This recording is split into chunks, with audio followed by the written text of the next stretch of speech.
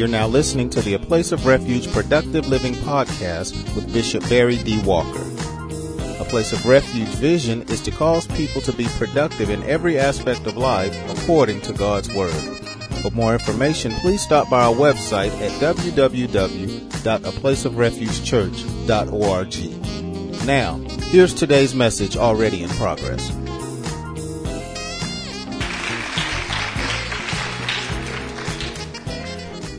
One of the wonderful things about Jesus, according to John, the 10th chapter and the 10th verse, the latter part, is that one of the purposes of his coming to earth was to give mankind life, and that more abundantly. Also, when you consider the book of John, the 14th chapter and the 6th verse, our Lord revealed himself as the way, the truth, and the life. When you consider those two verses, as well as a number of other passages in the Bible, I believe you would agree with me that Jesus is the life giver. Matter of fact, I wouldn't have life if it had not been for Jesus. I have a testimony that not only has he changed my natural life, but he has promised me eternal life. And again, he can do that because he is in truth the life giver. Now, the antithesis of life is death. And death is primarily fourfold.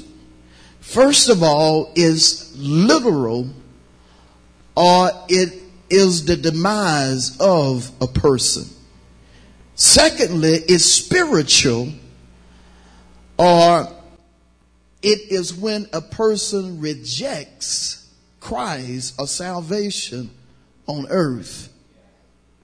Third, it is eternal, or it's when a person has said no to Jesus while living on earth, and upon his or her demise, they lift up their eyes in hell and spend eternity there. Fourth, death is metaphorical in the sense that it represents ruin, devastation, or complete failure. When you consider the book of 1 Corinthians, the 15th chapter and the 26th verse, death is also called the last enemy. Paul in that particular verse says that death will be the last enemy that is destroyed. In one sense, we're happy because we know that death does have an end. But on the other hand, we also have to reach the conclusion that death is still going to be working until that time comes to fruition. But when you consider death as an enemy, understand it is the enemy of the child of God, especially the life of the child of God. And when you think in terms of an enemy in general, an enemy is a nemesis, or someone that intends to do you some harm. An enemy is an adversary, or someone that desires to take you completely out. And I think most of us would agree that you can have spiritual enemies, you can have natural enemies, and you can have situations that are enemies. As a matter of fact, there are some of us right now that can name some of our present enemies. I believe there's somebody in here tonight that is battling against some enemy. There is some foe that is trying to keep you from having the joy that the Lord desires you to have. There is some enemy that has been working on your mind, trying to keep you from believing that God is going to do what he promised. If I'm talking about you, go ahead and wave your hand and just say, he has my number tonight. And I tell you, there are some enemies that they are very forceful. There are some enemies that they will give you a battle. They will give you some trouble. I'm telling you, there are some enemies that will get on your last nerve. There are some enemies that don't mind fighting you not only for a day, but for a week or more. There are some enemies that, if the truth be told, they will get the upper hand on you. They will get the advantage, and you will find yourself on the bottom. You will find yourself being punched in the face, figuratively speaking, from an enemy. You will find yourself wondering whether or not the enemy is going to take you out. If you know what I'm talking about, tell somebody, I've been there. Oh, you might as well go ahead and tell somebody else, I've been there. I felt as if the enemy had the advantage and that the enemy was going to consume me. I felt as if the enemy was going to get the 3 count. I felt as if I was about to get canned. I felt as if it was over for me. I felt as if there was no way out of my situation. I know you want everybody to think you got everything together and that all is wonderful in your life, but you need to be honest tonight and just admit, I have been facing some enemies. I have been facing some enemies. And some of us, from a metaphoric standpoint, have been facing the enemy of death. There are some enemies that are trying to ruin our life. Some enemies that are trying to cause devastation when it comes to our future plans. There are some enemies that are trying their best to end what we are hoping for. There are some enemies that are trying to cause our dreams and our hopes to dissipate in order for us to hold down our head and wonder about our Christ or our God. But look at your neighbor and say, neighbor, no matter what, don't stop fighting your enemy. Oh, and whatever you do, don't give up on your God. No matter how tough it gets, no matter how bad it may seem, never stop fighting your enemy. Never give up on your God. Oh God, I need somebody to help me preach that tonight. Look at somebody and say, don't you give up on your God. Don't you stop fighting the enemy that's trying to take you out. Don't you stop doing what it takes in order for you to win the battle. Don't you stop doing what it takes in order for you to come out on victory's high, no matter what. Enemies are real. I'm going to say it a little louder. Enemies are real. They are real. There are some enemies you can't see with your natural eye, but you have the testimony that they are real. You know without question that there are invisible enemies. You also know that there are enemies that you can see with your eyes. You also know that at times your situations, your circumstances are seemingly enemies to you, trying to stop you from reaching your destiny, trying to stop you from accomplishing your objective, trying to stop you from reaching forth and pressing in order to reach your goal. Oh, but again, you have to be determined. Because like it or not, there are some enemies that God himself allows to come into your life.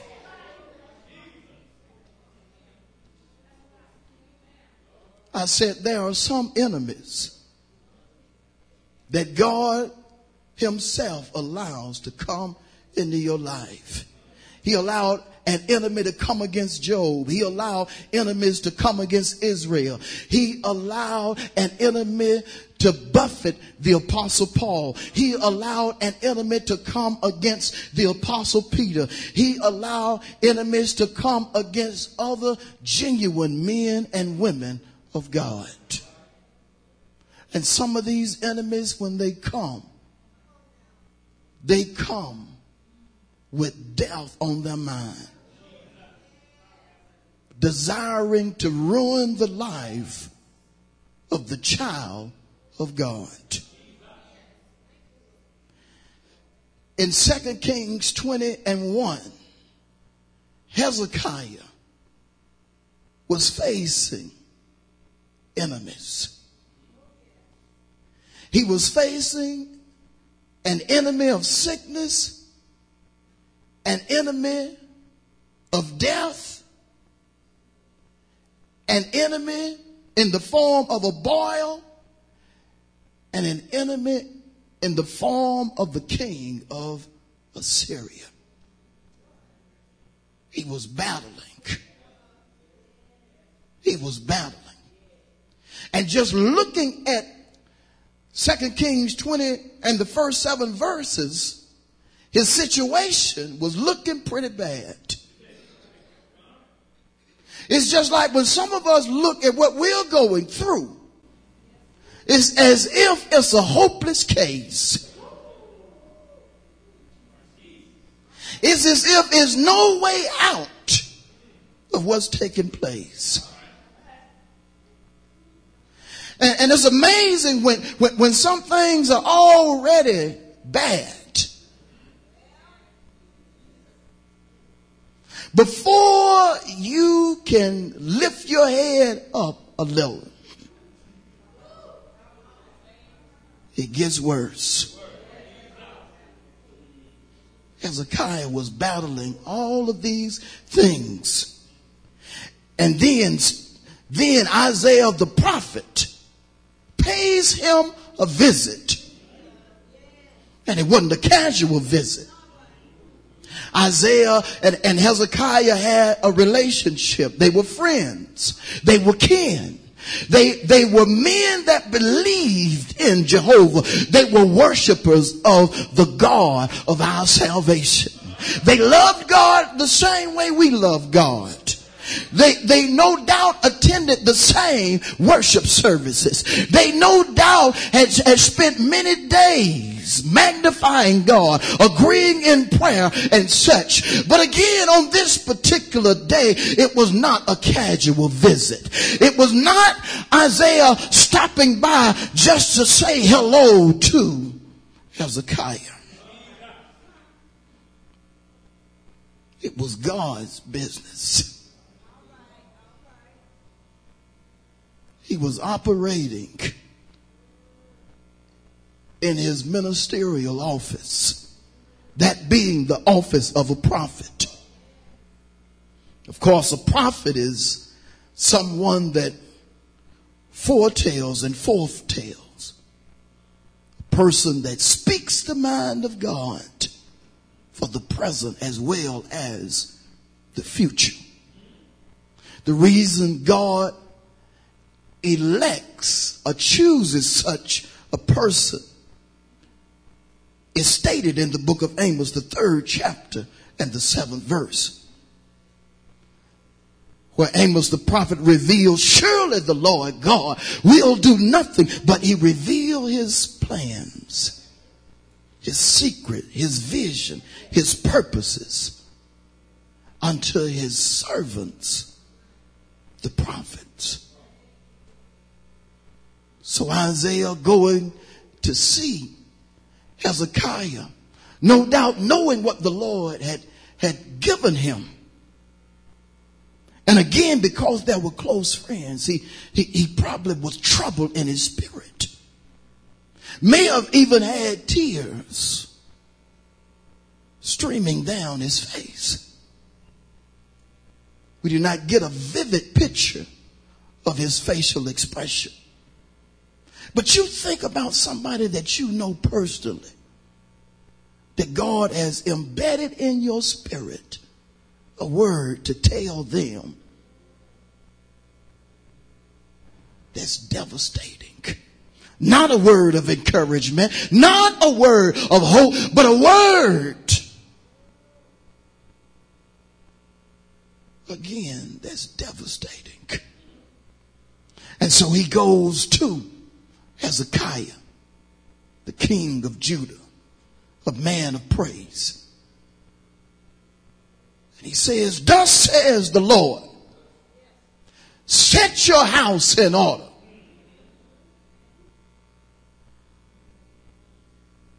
For you shall die.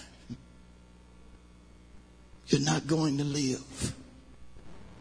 Get everything in order. Get your affairs straight.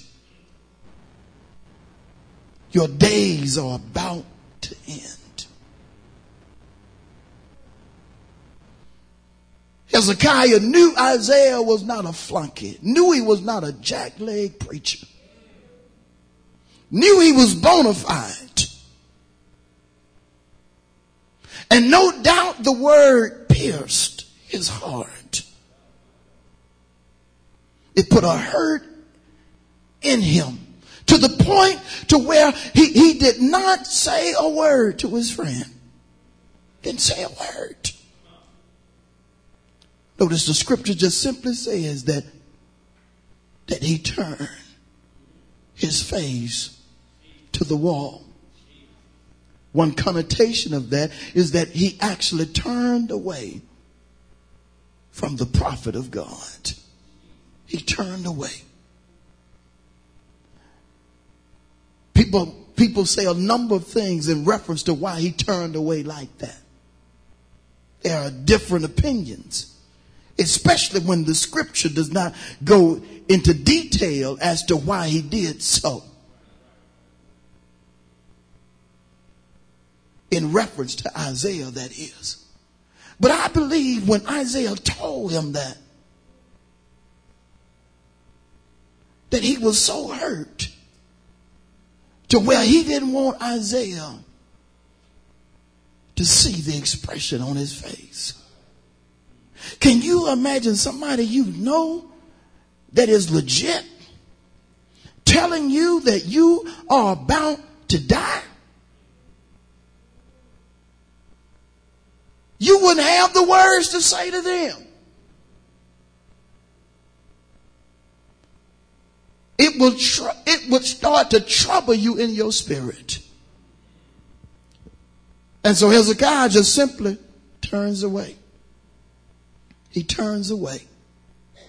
And after he turns away, he then talks to Isaiah's boss.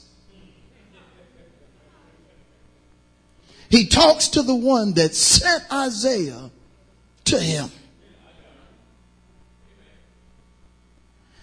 And I want you to notice that it just simply states that he prayed. He prayed to the Lord. But then it also goes in the detail about how he wept bitterly,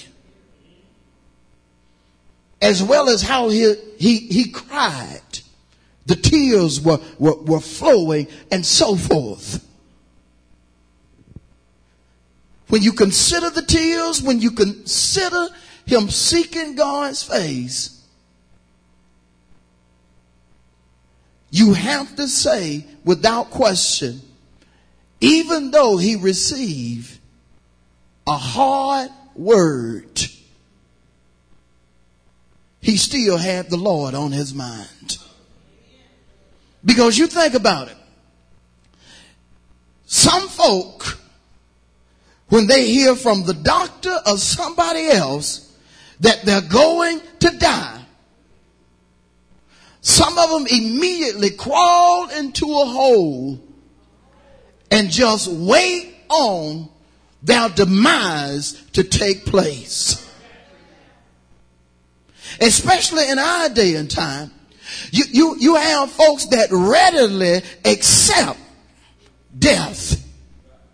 They accept it and they act as if some doctors, and I'm not against doctors, but I got to say this.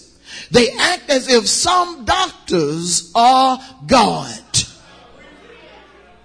And I'm not just talking about sinners. I'm talking about folk in the church. I have known people that they said, well, the doctor said it was nothing else that can be done. And the doctor recommended that we get hospice to come out and we get this and that and the other going on so the demise can just be comfortable. How can you be comfortable dying?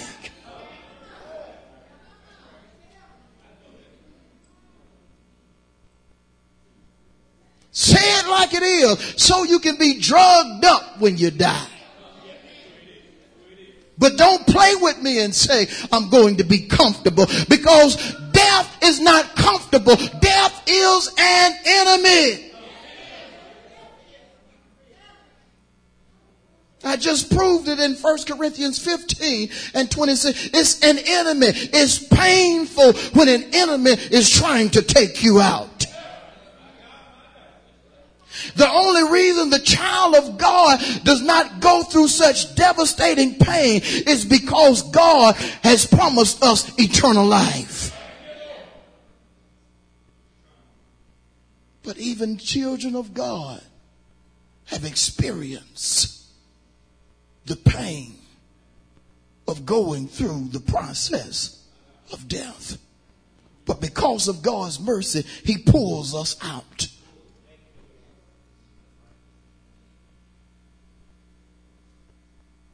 And so Hezekiah has got a death sentence.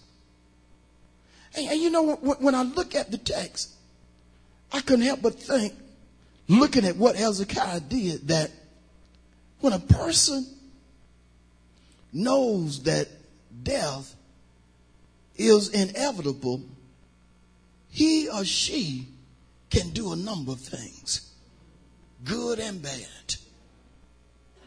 You have some folk that say, well, since I'm going to die, I might as well take somebody with me. They decide to do something bad. Or some say, well, since I'm going to die anyway, I might as well go and just live it up.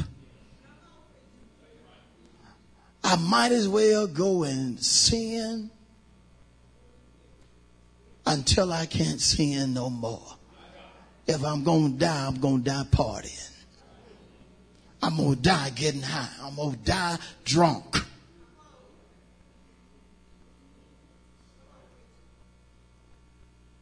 Have you ever thought about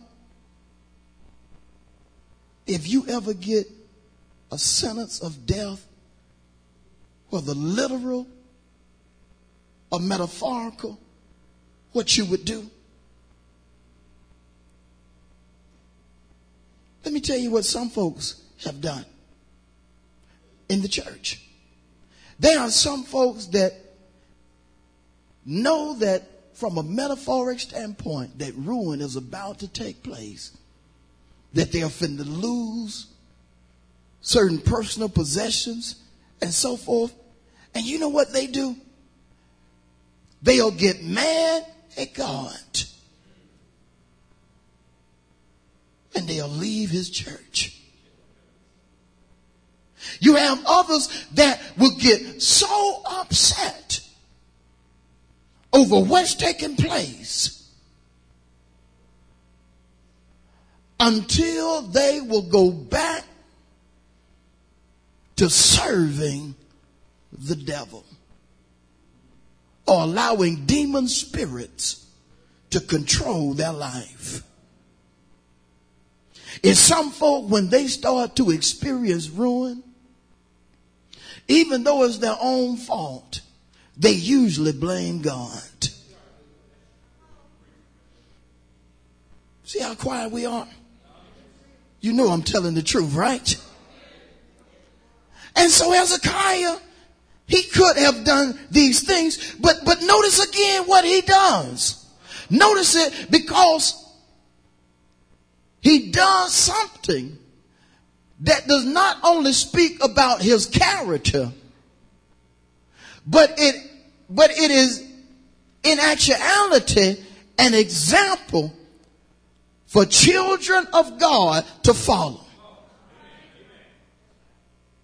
Instead of him doing something crazy, he turns his face to the wall and he starts worshiping his God.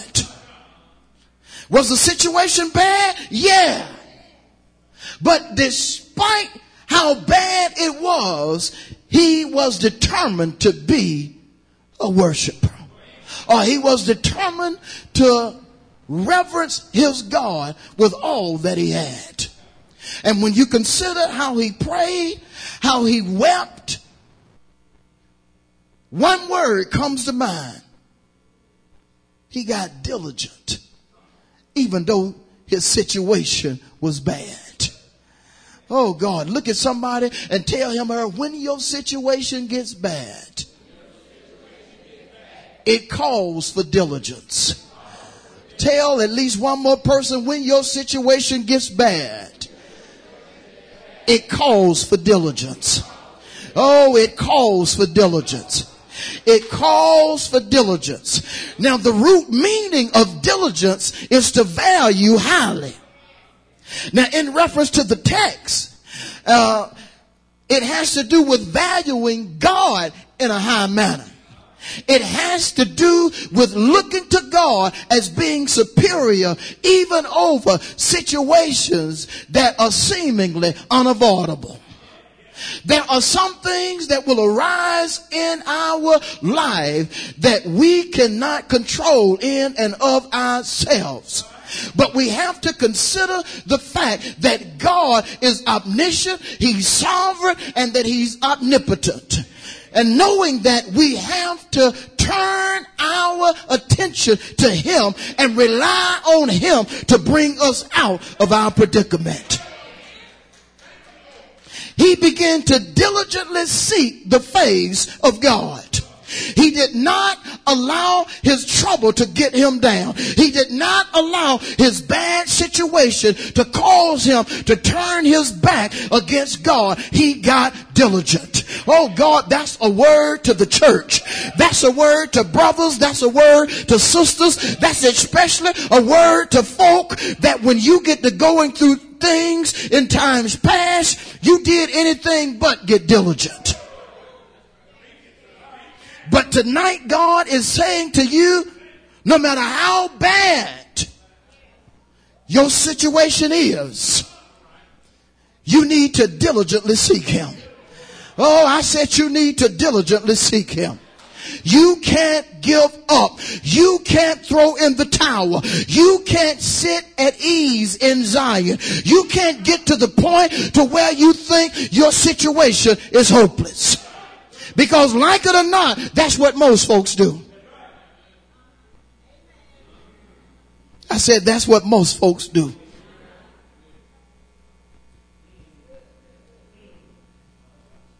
I talked to a person recently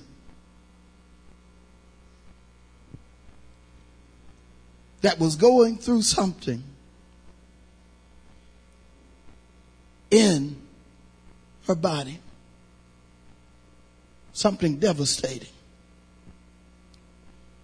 Matter of fact, I talked to two persons that were primarily going through the same thing. I want to share what happened. I talked to one and I said, I haven't seen you in church. I said, I'm wondering what's going on with you. And so they went into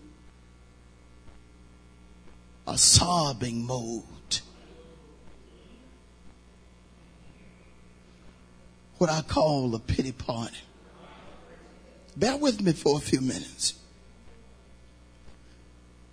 As a pastor, I just really been going through it in my body. And I'm just so weak. I'm so weak, Pastor. And I just hadn't been able to do what I really desire to do. Say, I've been missing church, though, and I just really want to come. So you just keep praying for me. I mean, and Pastor, because it's rough, and I know I need to be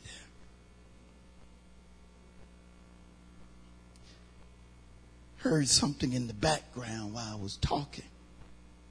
It sounded like a child. And I said, I'm hearing something in the background. And the sister said, well, that's just my grandchild. I said, is your grandchild all right? Yeah, I'm keeping my grandchild. That's just...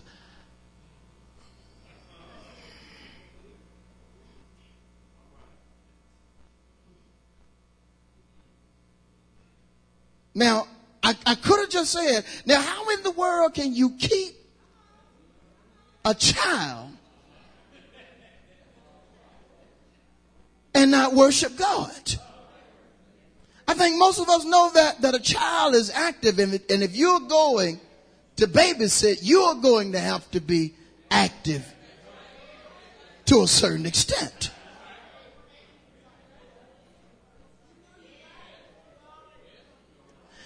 And so when I heard it, and when she said what she had to say, I just immediately say, okay, I'll let you go.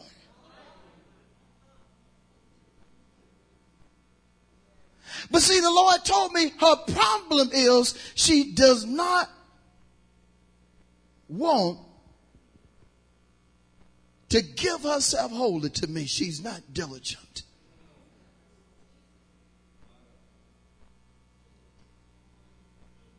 But then I talked to another sister. I said, I know you've been really going through things. I say, but you are such a testimony. I say, because in spite of what you go through, I see you pressing your way to God's house week in and week out. And I said, I haven't heard you complain or anything, even though I know what you've been going through. She said, Pastor, I have no reason to complain. She said, Pastor, if God decides to take me right now, I have no regret. She said, but I will say this to you, Pastor. As long as God gives me strength to move, I'm going to come to his house to worship. I'm going to worship him no matter what. And I said, why is that? Well, Pastor, it's not about you, first of all. Because some preachers just want folk to come to church to hear them. But she said, Pastor, when I come to church, I get strength. I get strength when I come through the house, to the house of God. When I'm around the saints of God, I can feel the anointing.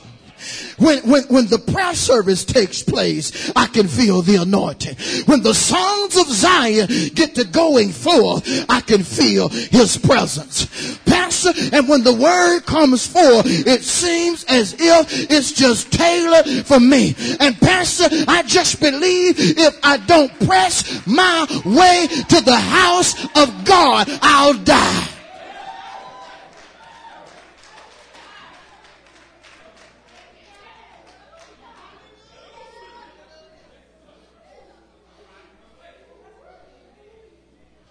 If I don't press my way, Pastor, I'll die. The Lord immediately, when that woman told me that, brought my attention to the woman with the issue of blood. It was when she got diligent and pressed her way to the service of God that she received her deliverance. And I'm telling you, if you value God highly, you will not allow anything or anybody to stop you from getting in his presence. And that's what it was about Hezekiah in the text. He was determined to get in the presence of God in order to get his deliverance. No matter how bad your situation is, if you have a diligence embedded in your spirit to get to the house of God or to get in the presence of God, I believe God will do for you what he did for Hezekiah, the woman with the issue of blood, and the sister that I just gave you her testimony.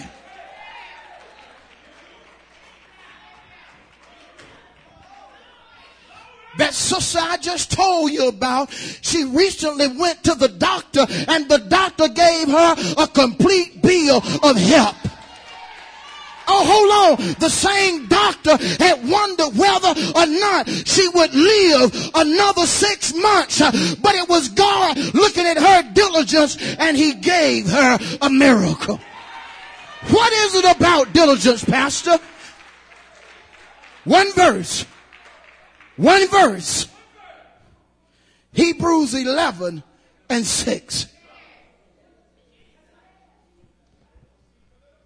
For he who comes to God must believe that he is, and that he is a rewarder of them that diligently seek him.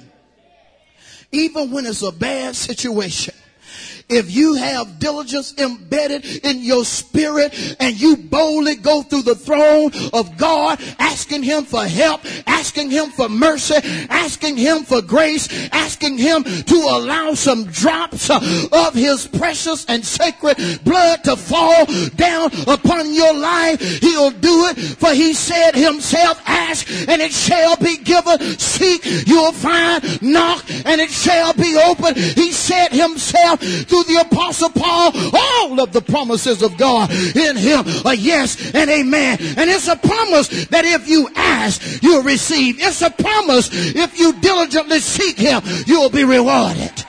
Oh, how many believe that? Oh, you ought to tell some folks, I believe that. I believe it. I believe it. I believe it.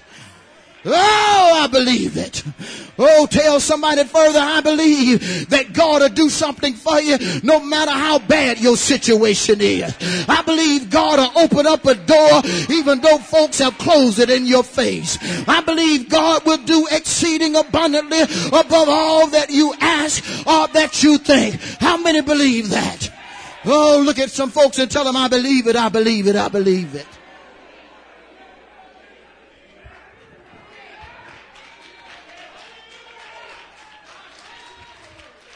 Tell your neighbor, I believe in the presence of God.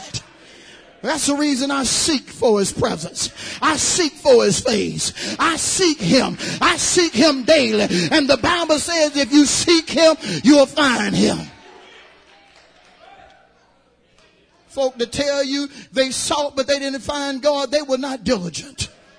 There's no way you're going to diligently seek God and not come up with an answer. There's no way you're not going to diligently seek God and God not do something for you. He is not a respecter of person. He'll do it. He'll do it.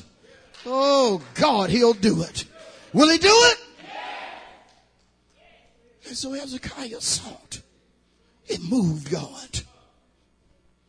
There is something about a person diligently seeking God that causes God to give him or her a swift response.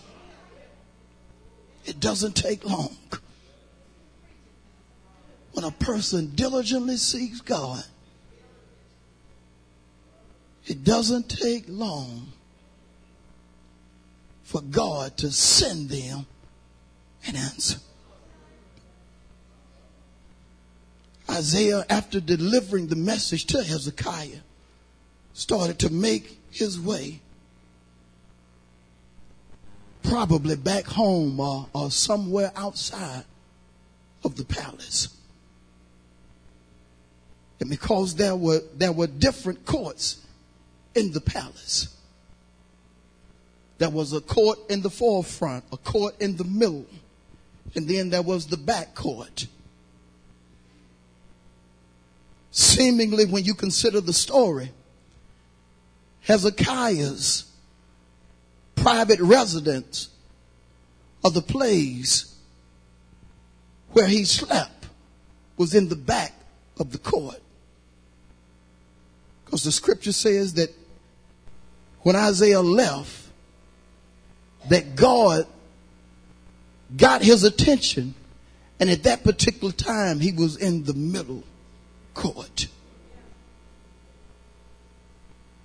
And he actually caused Isaiah to cease in his tracks.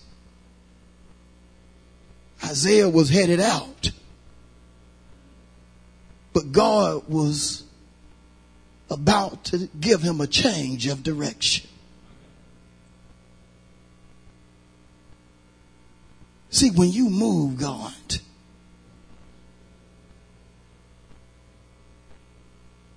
God will do something for you. And thank God for men and women of God who know his voice. Isaiah in that middle court, and the Lord says, Isaiah. And let me paraphrase a little. I need you to turn around and go back to Hezekiah. Isaiah, go back and tell him that I done heard his prayer. I heard him. Tell him I also seen his tears.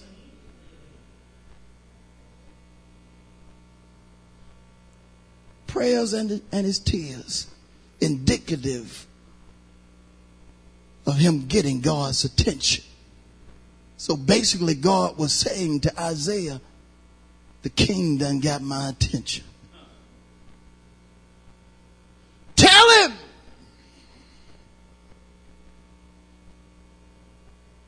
I'm going to heal him. And it's going to be on the third day. But tell him I need him to go to my house.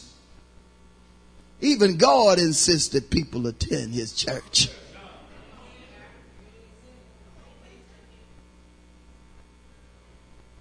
And tell him that enemy, the king of Assyria, that's been bothering him. Tell him, don't even worry about that. I'm going to handle him myself.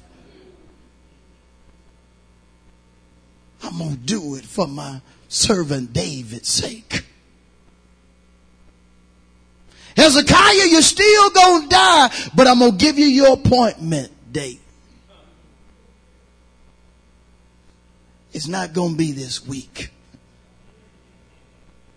It's going to be 15 years from now.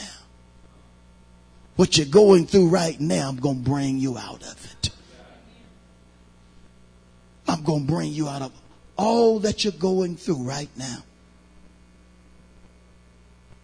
Amazingly, he tells Isaiah something to do as if Isaiah was a physician. Tells him to get a lump of figs, make a poultice, and to put it upon the boil. The last thing that is stated in the 7th verse is that the king recovered. It was a bad situation, but he recovered. I want you to understand this in my closing.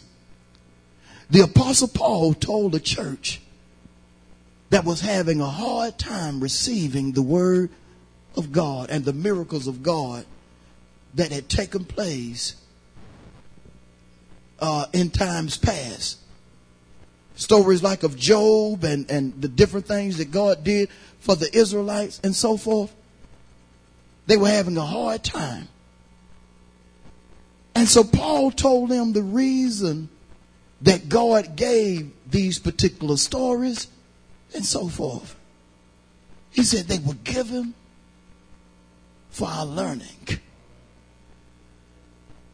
and our profit. Our learning and our profit. You learn from stories in the Bible, but you also profit from the stories. If the only thing you do is learn what God did for Hezekiah, you're missing it. There's a lot of folks that are not even in church that have learned about the story. But what God wants us to do tonight is not just learn, but to profit from what took place. What do you mean, Pastor? See, our God changes not. Malachi 3:6 decrees that. But then Hebrews 13:8 decrees about our Savior, our deliverer, our Redeemer. That he is the same yesterday, today, and forevermore. Now the Hebrew writer further stated that we need to look to him as the author and the finisher of our faith. And I'm saying all that to say to you that if God, our maker, our savior, our redeemer, delivered Hezekiah from a bad situation because of his diligence, will he not do likewise for you? How many believe that? If you do, stand on your feet. And just say to your God, God, I hear you tonight. If you hear me tonight, just say, Lord, I hear you tonight. This situation that I'm facing, I'm coming out of it. You're going to bring me out. How many receive that tonight? I don't care what it is. I don't care how bad it is. You can come out. You say, Pastor, you don't know what I've been through. It don't matter. You don't even have to sit down and tell me your story. All I need to know is that you believe in the power of God and that you're willing to diligently seek him until he releases that power. That's all I need to know, is that you're willing to do what is necessary in order to receive that power. I don't need to know your situation. See, there is nothing impossible for God. I want you to believe him tonight. The Bible says we can. Thank you for listening to the A Place of Refuge Productive Living podcast with Bishop Barry D. Walker. Please stop by our website for more information on our church at www.aplaceofrefugechurch.org. Until next time, remember, Jesus came that you might have life and have it more abundantly.